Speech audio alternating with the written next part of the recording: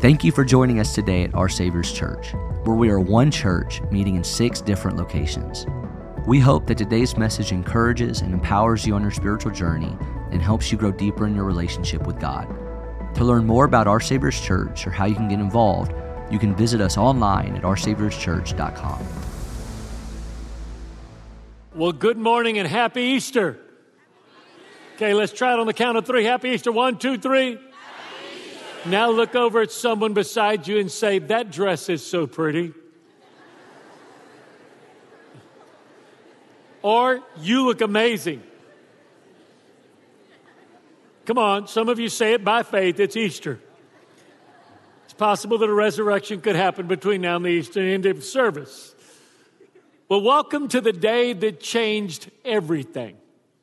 The day that changed everything. As a matter of fact, every time you write a date down, every time you look at a calendar, it's because of the death, burial, and resurrection of Jesus Christ that you actually know what day it is. Because 500 years after the death, burial, and resurrection of Jesus, they put 2 words that began for before he came and after he came, and the first letters were, which means not before COVID. Okay, that's another BC. That means before Christ. And the other one is AD, which means and then. Anno Domino, after the year of our Lord. So today, as we gather, I was reminded of that the other day. I went over to Dillard's to buy a jacket for Easter, and I'm getting ready to pay, and I open up my checkbook, and the lady, she's not young, she's probably 40-ish, looks at me and goes, wow, it's been a long, long time since I've seen a check. And I just kind of stopped and looked at her and go, well, I'm kind of old school. I like to, write checks and then register where I do. Anybody else do that besides me? Thank you for the 4 old people here with me. Thank you. And she goes, it's been a long time. The only person I know that writes checks is my mother, and she's 90. That white woman said that to me. There was an African-American policeman beside me, and I said, could you arrest her? That's a verbal abuse towards a Mexican who is a preacher. That's a double minority. But the truth is, Jesus is known by many titles. 2 that we know very well is that he's called King of Kings and Lord of Lords. Why the title? Why the exclusivity? There's been thousands of lords and kings throughout all of history. There's even been more gods and idols worshipped. In Hinduism, there's more than 1 million gods that you can worship or sacrifice to. So why should Jesus be called the King of Kings and what makes him so different than Mohammed or Buddha or Confucius or the belief of Krishna, Hinduism, Sikhism, Shinto, or Baha'i, which are all the major religions of the world? Why Jesus? Why Christianity? The general thought of most people is whatever belief system you were raised with, that's what you ultimately become. If you were raised Baptist, you become. If you were raised Catholic, you become Cadlic, C-A-D-L-I-C, if you're Cajun. If you're raised Muslim, you become Muslim, or Jew, you become Jew. Here's the general understanding of that. Well, here's what they're saying without saying it. There is no true God, and there is no true religion. Somehow, people think that all roads to spirituality lead to the same place. Is that true? I mean, if you want to go to California and you get on I-49, can you just start driving as far as you want and one day you'll end up in California?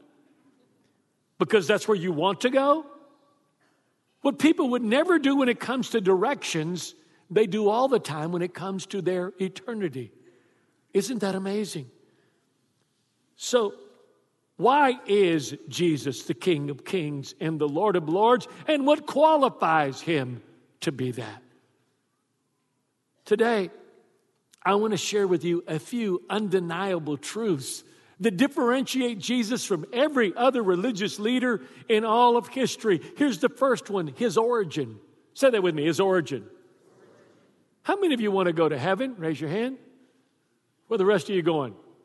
Miss Mamie's in Doosan? I mean, where are you going? You got to love Miss Mamie's. I mean, how many of you want to go to heaven when you die? Raise your hand. How many would like to go today? Raise your hand. Yeah, that's what I thought. If you actually want to know something about heaven, don't accept my word as a pastor or a preacher. Go and type in YouTube, Harvard neurologist dies and goes to heaven. And you'll get about 6 to 10 stories, beginning with a Harvard neurologist named Eben Alexander, who actually was brain dead. He will show you on the screen he was brain dead and what happened to him. And in each of these encounters where people come back to tell, they were asked at this moment, they were saying, hey, you're here in heaven, and they're talking about how wonderful it is, and they say, it's time for you to go back. And do you know what every one of them said? No, we don't want to go back. As a matter of fact, one person said it like this: there's no experience I've ever had being alive that was as good as being dead in heaven. But there is only one person who actually, his origin was heaven. And he chose to come to earth. That was Jesus, the Son of Man, who would become, or Jesus, the Son of God, who would become the Son of Man so you and I could become sons and daughters of God. He's the only one who ever came to live on earth whose origin actually began in heaven. And because of that, heaven can one day be our home too. Here's the second one, his birth. Say that with me, his birth. No one else in history has ever made the claim Jesus did, that he was born of a virgin. Born of a virgin. I had a thought, an interesting thought. Many of you don't realize, unless you know the Bible well, that actually was a prophetic word spoken in Genesis chapter 2 or 3 when the snake deceived Eve. God said, you will crush his heel, but the seed of the woman will crush your head. Now, do we have any nurses here? Raise your hand. Okay, do we have anybody that's been to a walk-in clinic? Okay, good. All right, good. If you know anything about medicine, even if you've just been to a walk-in clinic, you know that the way a baby is conceived, it's the seed of a man that a woman receives, and from that, then ultimately a baby is conceived and ultimately born. But there is only one child that ever came to earth that no man had any involvement at all. There's only one child that was born of a virgin, in spite of what your cousin from Bro Bridge said. I don't know how I got pregnant.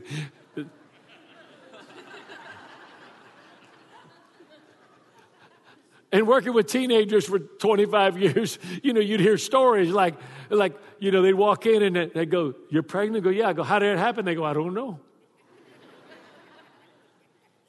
So only one person actually was born of a virgin. It's the same one whose origin began in heaven. And that was, now here's something I want you to think about. How many mamas do we have here? Raise your hand. Okay.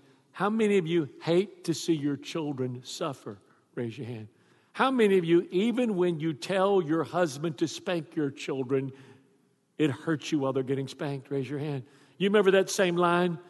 You go to get spanked and your daddy goes, this is going to hurt me more than it hurts you. You know what I always wanted to say? Well, then good. Give me the belt and you bend over. We could solve that problem right now. Watch this. Jesus claimed to be the Son of God, born of a virgin. And because of that claim, he died the cruelest death known to humanity. Crucifixion. Crucifixion. Let me ask you something. If you were his mother and all you had to do was stand up and say he wasn't born of a virgin to see him escape that suffering, would you do it? If it was true. Do you know who the last person was with Jesus at the cross? His mother, Mary. And if anybody would have known whether he was born of a virgin, it was her. His origin, his birth. Here's the third one, his power over death. He raised people from the dead while he was living. He raised Jairus, his daughter, from the dead. He was traveling with his disciples, and a widow from a community called Nain came through, and they were having a funeral procession. Jesus stopped the procession, prayed for the boy, and he was instantly brought back to life. And then, of course, his friend Lazarus. He was sick, and word got to him to go and to pray for him, and Jesus delayed 3 days, and by the time he got there, he'd already been in the tomb for a few days, dead. And what did Jesus do? Raise him from the dead. Maybe this is why they stopped inviting Jesus to funerals. Here's the fourth reason. His ability to pay for our sins. Just as only one person came from heaven, just as only one person was born of a virgin, just as only one person proved he had power over death, who could pay for our sin but someone who had no sin himself? Who could pay for our sin but someone who had no sin himself? I can tell you, it doesn't matter. You can be here as an agnostic or an atheist, and you might be here today because you came for your mama. If you're here today because you came for your mama or your mama, let's give those people a hand. Thank you for coming for them. It proves you love them. Thank you. Men, you may have come here because your wife promised you something else. Different kind of Easter basket. I hope your dream comes true. But whatever reason that you came for, here's what all of us know, regardless of what you believe. All of us know we've done something wrong before. All of us know that we've sinned. As a matter of fact, years ago, a number of psychiatrists went to a Billy Graham crusade. And they were there to critique the crusade. And so they watched and they saw him preach from the Bible, and they said, well, we don't believe in the Bible. And they saw him say the words that Jesus said, well, we don't believe that's true. And at the end, Jesus said, if you need forgiveness, come. Jesus has provided forgiveness for you. And the people came forward, and all of them said the same thing. We don't agree with anything that he said, but every person needs to know they've been forgiven of the wrong that they've done. How do we know that? You ever tell a little child not to eat a piece of candy? How many have ever done that? And they go, okay. Like 2 years old, just like, and they go over to the candy jar and just go, while they're looking at you. How do they know they're doing wrong? Because God has written something in each of our heart. You know what it's called? A conscience. The word con means with. Chile con queso. I guess it's too close to lunchtime to be talking about Mexican food. Con means with, and science means to know. You've been given a conscience to know with by God. So innately, every one of us know we've done things that are wrong, regardless of your belief system. All of us know something is amiss in every one of us because we've all done wrong.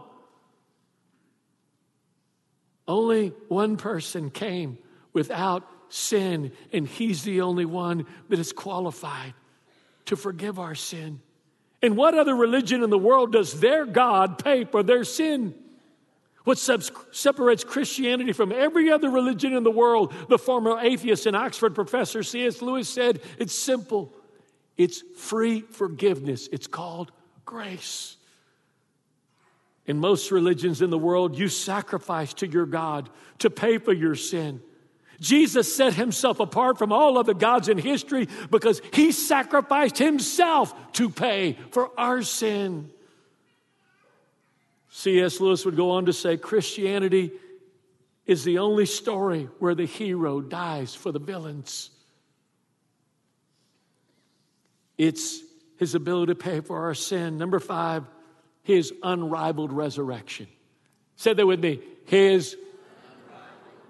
All Jesus would have had to do to make Christianity another belief system like all of the ones I've mentioned before is one thing: stay dead.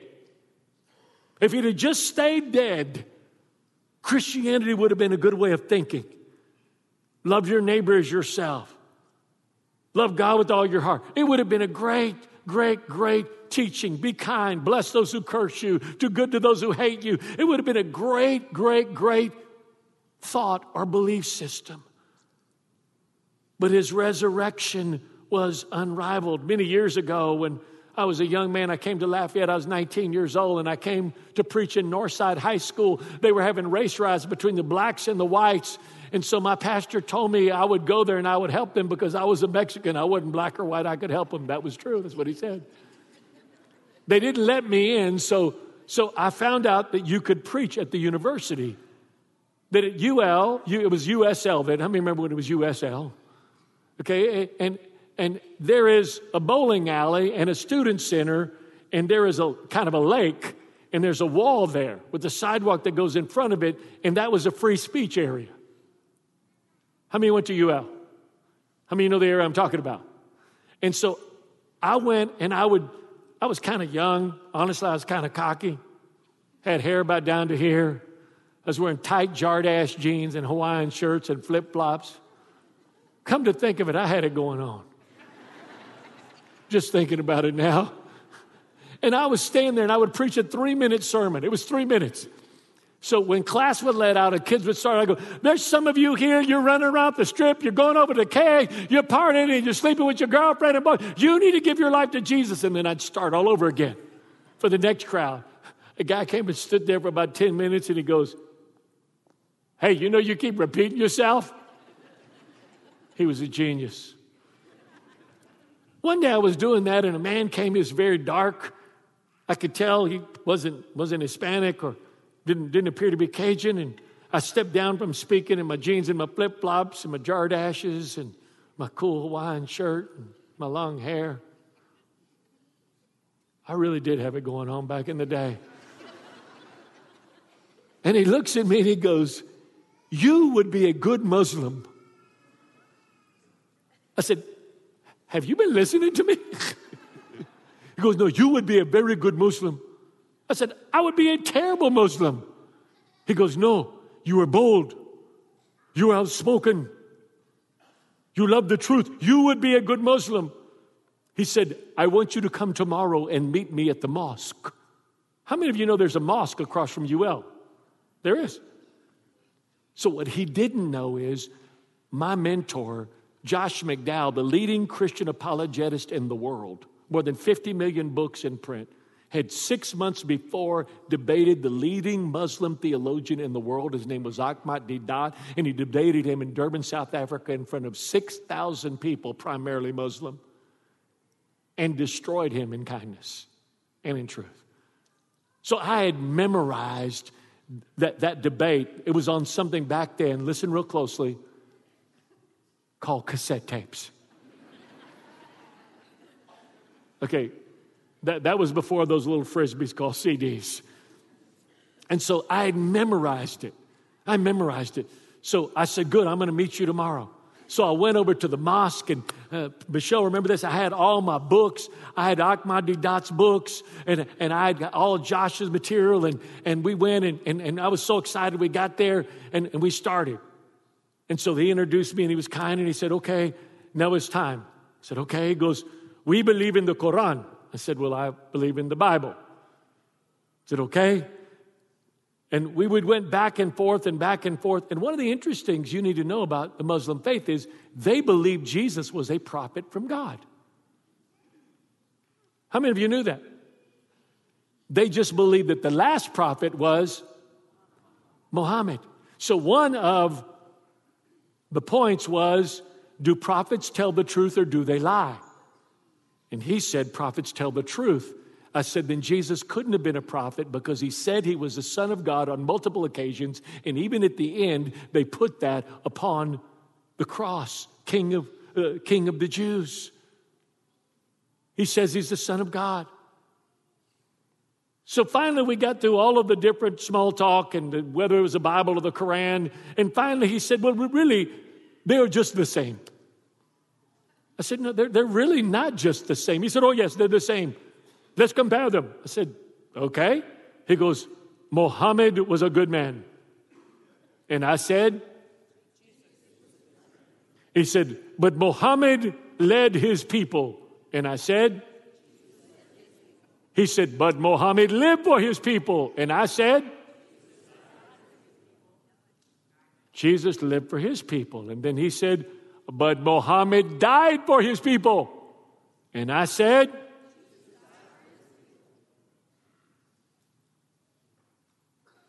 and then I waited about that long.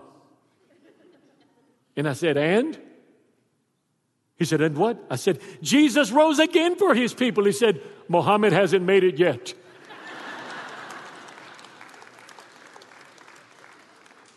Now, whether you believe that or not, maybe you might believe like some have said yes, but the only people that claimed they saw him raised from the dead was his disciples. You see, his disciples had to say they saw him raised from the dead because if not, they would have left everything for a lie.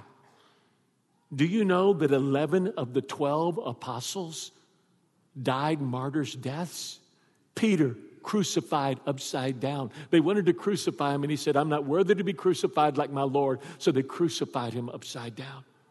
The one apostle that was not martyred, John, who wrote the book of John, 1st, 2nd, 3rd John, the book of Revelation, you know what they did to him? They boiled him in oil. When that couldn't kill him, they exiled him to the Isle of Patmos, and there he wrote the book of Revelation. James, the actual brother of Jesus, was thrown off the top of a temple and beat with clubs till he died. Each one of them died horrific deaths, tortured and martyred, because they said, we saw him come back from the dead. We touched him. We spoke with him. We ate with him. He is risen. Now let me ask you a question and remind you that it is Easter. And if you lie in church on Easter Sunday, you go straight to hell. So here's the question. How many of you have ever told a lie before? Those that didn't raise their hand just told you first. Okay. We all have lied before. Let me ask you a question. How many of you would die for a lie if all you had to do was tell the truth and be free? If the disciples truly died and it was a lie, they died for a lie and they knew it was a lie, wouldn't one of them have said, we made it up? Wouldn't at least one of them have said, it's not true? His unrivaled resurrection. Would you die for a lie if all you knew you had to do was tell the truth and laugh? Number 6, his appearances after his resurrection to others. We often overlook this fact. The writer of Corinthians tells us this. 1 Corinthians 15:6. He also appeared to more than, to how many? Of his followers at, and listen to what he says, most of them are still alive as I write this, and a few have passed away. What is the writer of Corinthians telling us? He's saying this, if you don't believe me, ask those hundreds that are still alive. I was debating some atheists in Sweden once in a classroom where the majority of students there are atheists, and one girl said to me, she said, yes, but let me tell you why that can't be true. I said, why? She said, they wanted him to come alive, so they were hallucinating. I said, 500 people were hallucinating? That's some good weed. For 500 people to hallucinate and have the same hallucination, that'd be more of a miracle than the resurrection. What are the odds of that happening? Number 7, his appearance to his greatest enemy. Oh, I love this. Imagine, I don't know if y'all know this, but President Trump got arrested. Did y'all know that? Probably didn't know that. Imagine if when he goes to court to defend himself, the person whose testimony freed him was Hillary Clinton. Just imagine how shocking that would be. You know what that would mean? That would mean that his greatest enemy would validate what he said. So if adverse testimony confirms that what you're saying is true, there's no greater evidence in a court of law. 6 years. Say that with me. 6 years. after the death, burial, and resurrection of Jesus Christ. And that's the most conservative number. Some historians say 8, some say 7. I'm going to give you 6. 6 years after the death, burial, and resurrection of Jesus Christ, Jesus appeared to his greatest enemy. You know who his greatest enemy was? Well, let me tell you a little background on him. When he was a young man, he saw and helped in the first killing of the first Christian, Stephen, who was stoned. Let me tell you what Old Testament stoning is. They dig a hole in the ground, they put you there, your head sticks up about this much, they put a bag over your head, people pick up stones, and they come and they hit you in the head with the stones until you die, and you don't know which one did it. So in order to do that, you would take off your coats, you would take off your bags, and a young man was watching over the bags and the coat while the first Christian martyr was being killed, Stephen. He then began a crusade, going into every Jewish church called synagogues, finding anyone who was trying to convert them to Christianity and tell them that Jesus was the Son of God and the King of the Jews. And he would have them arrested, he would have them beaten, he would have them put in prison and try to have them killed. And 6 years into his crusade, after the death, burial, and resurrection of Jesus, he's on a road to Damascus riding a horse. And all of a sudden, a bright light shines on him and knocks him off his high horse and says, Saul, Saul, why are you persecuting me? Is it hard for you to kick against me?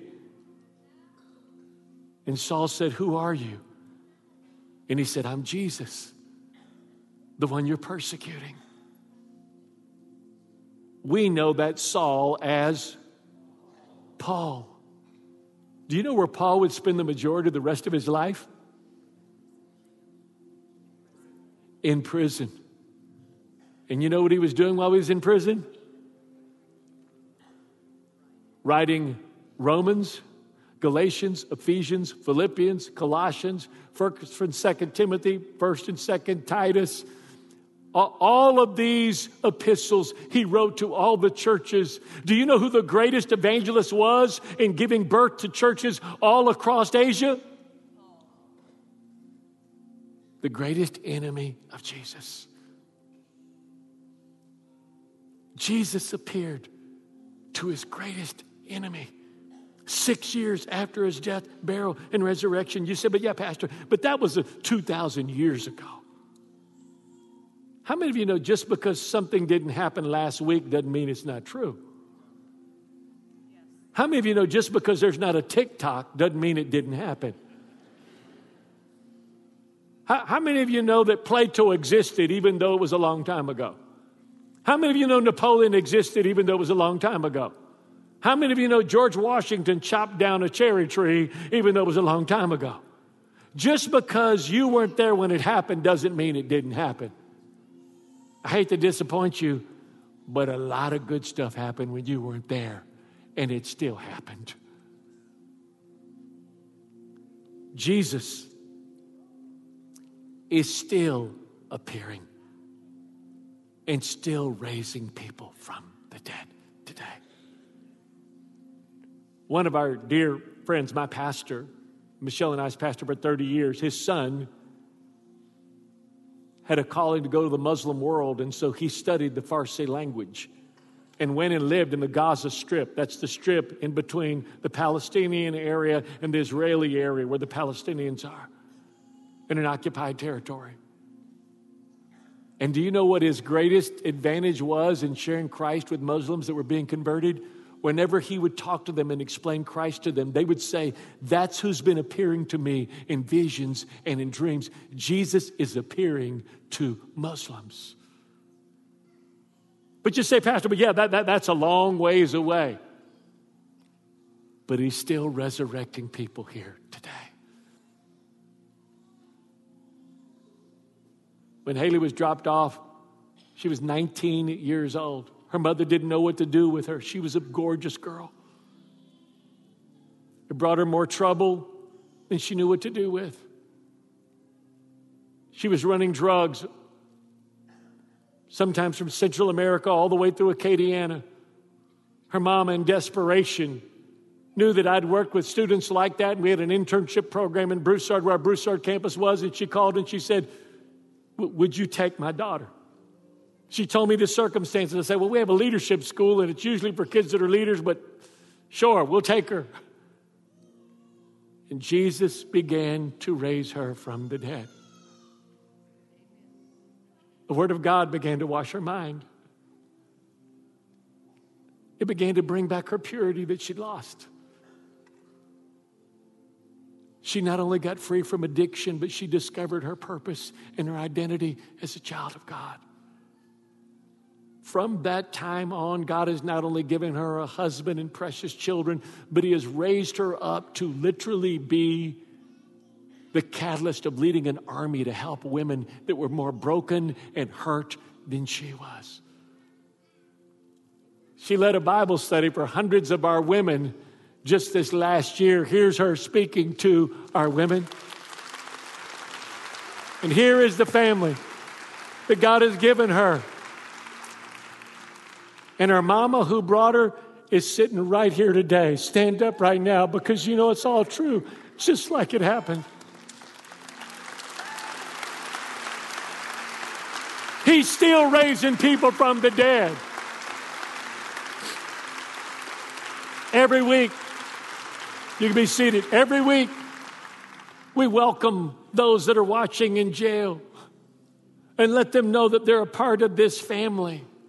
And let them know that we care about them. I love it when we do that, because when people look around, you think, Pastor, this is a big church and it's fancy and got a big cross and there's a lot of rich white people that come here sometimes. Don't leave. We need rich white people to pay for this. Okay. And they go, these people look like they have their act together. Listen to me. Our Savior's church is not a palace for the perfect. It's a hospital for the hurting. And if you're jacked up and if you're messed up, this is the place for you. And look at me. If you're surprised to see some of the people that are here in church, they're just as surprised to see you. The reason we're in the jails today is because years ago, my wife was getting her hair cut, one of the best hair salons in the whole region. This man was well known all across this region, traveled around teaching haircutting schools, had one of the best salons in Acadiana. But his addiction took over his life, the one he began at 15 and continued till he was 43 years old, when he'd been arrested in 4 different parishes and methamphetamines were controlling his life. At 43, when he was arrested, they put him in the Lafayette Parish jail, and he said when he walked in, they closed the door behind him, he said, this is it. I can't keep living this way. Chaplain Catherine, who's there now, he asked her for a Bible, and she brought him a Bible, and he began reading it. You saw just a few weeks ago, we took hundreds of Bibles, Joseph did, and the team, to the Lafayette Parish jail. There, because of all the felonies he had, they put him in the pod with the felons, which is primarily murders. The second day he was there, he said, I'm going to start a Bible study. So he said, I didn't know anything about the Bible, so I would read a few verses and say, what do y'all think this means? The first Bible study, there was 2. Before he moved from that pod to a pod where there was many Christians, there was only over 20 felons every day studying the Bible with him. When he got out of jail after 23 months, he'd been sent. He would have to face charges here, then he'd have to face charges in St. Martin Parish, then he'd have to face charges in Iberia Parish, and then he'd have to face charges in St. Landry Parish. And he said it was like a traveling Bible study. Everywhere I went, it was like I was doing a traveling revival. And when he got out, he said, Pastor, we have to reach people in the jail. So we looked at investing in what would it take for us to do that. We partnered with the Lafayette Parish Jail, spent thousands of dollars that you gave. And today, we're doing that. In 2 weeks, we'll be broadcasting in St. Landry Parish each Sunday. And in 3 or 4 weeks, in Iberia Parish, where you're paying for 28 TVs and a rewiring of all of their system so that they can hear the gospel every week coming right here from this church. You know why? Because of Jude Darbone being raised from the dead. He called me about 4 months ago and he said, Pastor, you're not going to believe this. He said, the place that I'm cutting hair, right up by Johnson, he said, they told me they would sell me the place if I could get a loan. He said, I lost everything because of drugs. He said, would you come over and pray over it? So I went over and looked at it. Before it was over, they ended up selling to him for a third less than they could have got. The person came to appraise it. He told them their story. They were so moved. They said, we're not charging you from the appraisal. We want to be a part of this. Let me show you a picture of Jude Darbone in his new salon. Jesus is still raising people from the dead. I remember when I first talked to this guy. Back then, the church was small. We had about 150 or 200 people. And on Sunday night, everybody that didn't come to the church, I'd call that night by memory. Aren't you glad you weren't in the church then? And I called, and he answered the phone. And he said, hello. I said, hey, this is Pastor Jacob. I ain't seen you in a while. He said, well, Pastor, you know, I'm kind of struggling. I've never been to church before I came to your church. And he would later tell me, in order to get the courage to come to church, he would go to friends in Broussard and smoke weed to go to church. So if you're high and you had to get high to come here today, welcome home. We're waiting for you.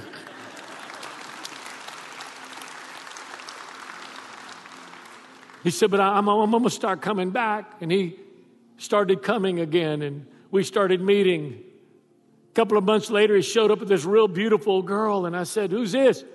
He said, well, it's my girlfriend. He said, we living together. Now, most of you who've been here for very long know what my standard speech is when you say you're living together.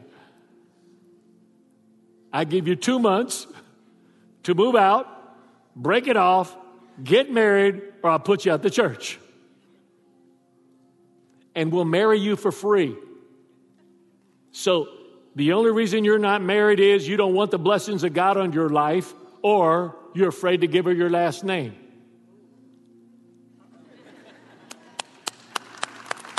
Ladies, I'm giving you a big chance to clap right now.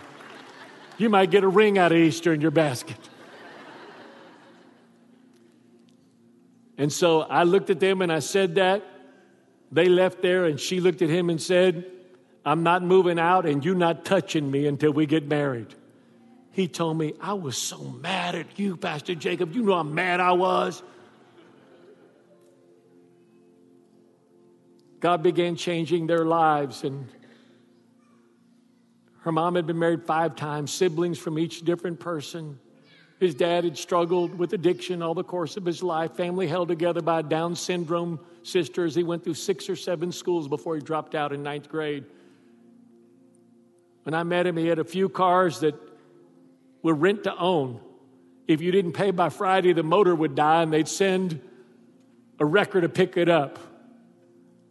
He's living in a trailer with a hole in it.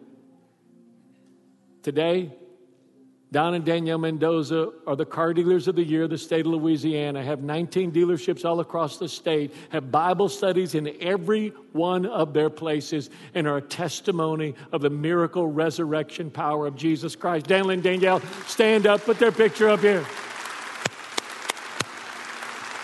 He's still raising people from the dead.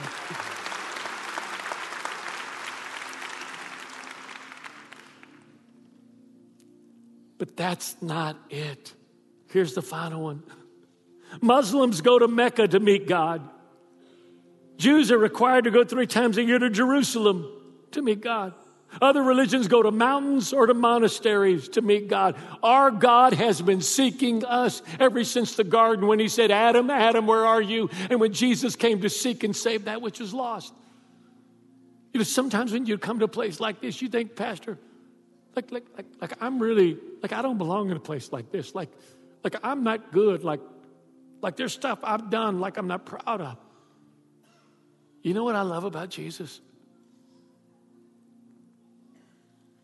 The haunting truth that every one of us live with is, if you ever knew the worst thing that I've ever done or wanted to do, you would not want to know me.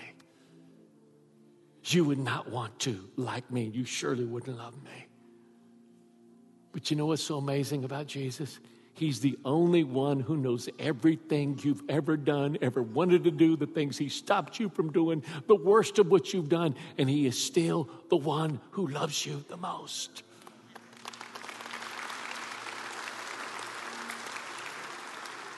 And today, that same Jesus is here. And if you're messed up, let me tell you something about him. You know what he said? He said if he walked into a room and 99 people were doing good and one was really jacked up, guess who he'd talk to? To you. He leaves the 99 that are doing good. We had 6 children. People often ask Michelle and I, which one are your favorite children? I say it's easy. Whichever one needs me the most. You know who God's favorite child is? Whichever one needs him the most. And today, look right here. He's looking for you. He wants to know you. He wants to lavish his love on you. He wants to show you how overwhelmingly crazy about you that he is.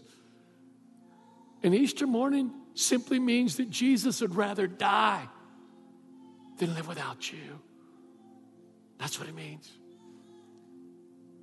I want to ask you the most important question of your whole life. You say, Pastor, what is that? The answer to this question determines where you spend eternity. Have you been born again? You say, Pastor, I've been christened, I've been baptized, I've joined the church. Isn't that good enough? That's a great start. But a man like a bishop or a big pastor came to Jesus once and said, good teacher, what do I have to do to inherit the kingdom of heaven?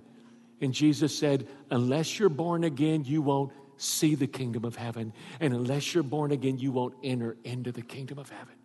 In other words, when Adam and Eve sinned in the garden, they became separated from God, and every one of us have been since then. Jesus came to bridge that gap. And for the cross to be the bridge, for us to walk over, to be back into relationship with God. Are you going to fail? Yeah, that's why Jesus paid for your sin, past, present, and future, because you're not one sin away from being separated from God. Every parent here understands what I'm saying. You have children. Sometimes they're wise children. Sometimes they're foolish children. But whether you like it or not, they're still your children. When you become a born-again child of God, you are God's child forever. Have you been born again? You say, Pastor, how can I be born again? That sounds too good to be true. It's as easy as ABC. A, admit that you're a sinner. If you got a problem with that, ask the person next to you. They'll help you. B, believe that Jesus Christ became your sin bearer and my sin bearer. He paid for our sin so we would never have to die with our sin. And C, look right here. Just confess Christ. I need you. I want to know you. I need you to be my bridge between me and God. And if that's what you want to do today, I'm going to give you an opportunity. It's just a simple prayer. You say, Pastor, can it be that easy? Remember when you walked up to the front of the aisle and they said, do you take this woman to be your lawful wedded wife, having a whole lovely cherish, sickness, health, reach your part to death do you part? You said, yeah, it was that easy. Would you bow your head with me now? Heavenly Father, I thank you that you, by your Holy Spirit, are here. You're here to lavish your love on people that you've been pursuing. You have been chasing them all of their lives to reveal your amazing love to them, your amazing goodness to them. Yes, you have. Today, I ask you to draw many to yourself so that they can be born again today and bridge the gap of their separation between them and God via the cross. With every head bowed, every eye closed, if you're here today and you say, Pastor, I believe in God and I believe in Jesus, but I've never prayed to be born again. I know it's what I need. I want to know God. No one has to tell me that I've sinned and there's things I need to be forgiven of. I know that. I want shame and guilt and fear removed from my life. Pastor, I want to be born again. I want to know God. If that's the way you feel, and you've never been born again, it only happens once, just like the day you were born. I'm going to count to 3, and on the count of 3, if that's you, if you say, Pastor, pray for me today. Today I want to be born again. I've never prayed to be born again. Then I'm going to ask you to raise your hand when I say that on the count of 3. I'm the only one looking. Raise it high and then put it back down. I'm just going to pray for you right there at your seat. I'm not going to call you out. I'm not going to embarrass you. I'm just pray for you right there. 1. God brought you here. I know you think somebody invited you. They did. They did. I came to a meeting like this because a pretty girl promised me she'd kiss me if I came. I didn't get the kiss from her, but I did get one from God, and it changed my life. 2, everything in your life has been leading up to this moment, the wreck you were supposed to be in, the time you were supposed to be caught, the time you were supposed, all of those things with God pursuing you to let you know how much He loved you and wanted to know you. And now it's your time to be spiritually raised from the dead on Easter morning. What a treat. What a joy. If that's you and you're ready to be born again today, then when I say 3, I want you to raise your hand. 3. If that's you, raise it high. Raise it high. 1, 2, 3, 4, 5, 6, 7, 8, 9, 10, 11, 12, 13, 14, 15, 16, 17, 18, 19, 20, 21, 22, 23, 24, 25, 26, 27, 28, 29, 30, 31, 32, 33, 34, 35, 36, 37. Okay, you can put your hands down. Last 10 seconds. Pastor, I didn't raise my hand with these 37, but I should have. My heart's about to beat out of my chest. I know this is what I need. I know this is what I need. I need God. I need God. I didn't raise my hand, but I should have. I'm asking this last. I'm going to give you 5 seconds. Raise your hand and wave at me. Wave it at me. I'm asking for you. Yes, yes, yes. 38, 7, 38, 39. Yes, 40, 41, 42, 43. Okay. Now, for everyone that raised their hand, we're going to pray a prayer with you. Our whole church is right now, just as we do every weekend. And this is going to be your vows to be born again, to become spiritually alive, to know God. You are going to be raised from the spiritually dead after the end of this prayer. It's going to be your I do to Jesus. Your I surrender to Jesus. I want you to pray out loud with me. Dear Lord Jesus, I believe you're the Son of God. I believe that on the cross, you took my guilt, my sin, and my shame, and you died for me. I believe you faced hell for me so I would not have to go.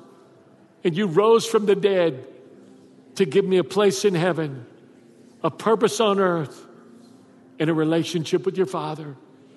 Today, Lord Jesus, I turn away from sin to be born again. Today, God is my Father, Jesus is my Savior, and I'm born again. In Jesus' name, amen.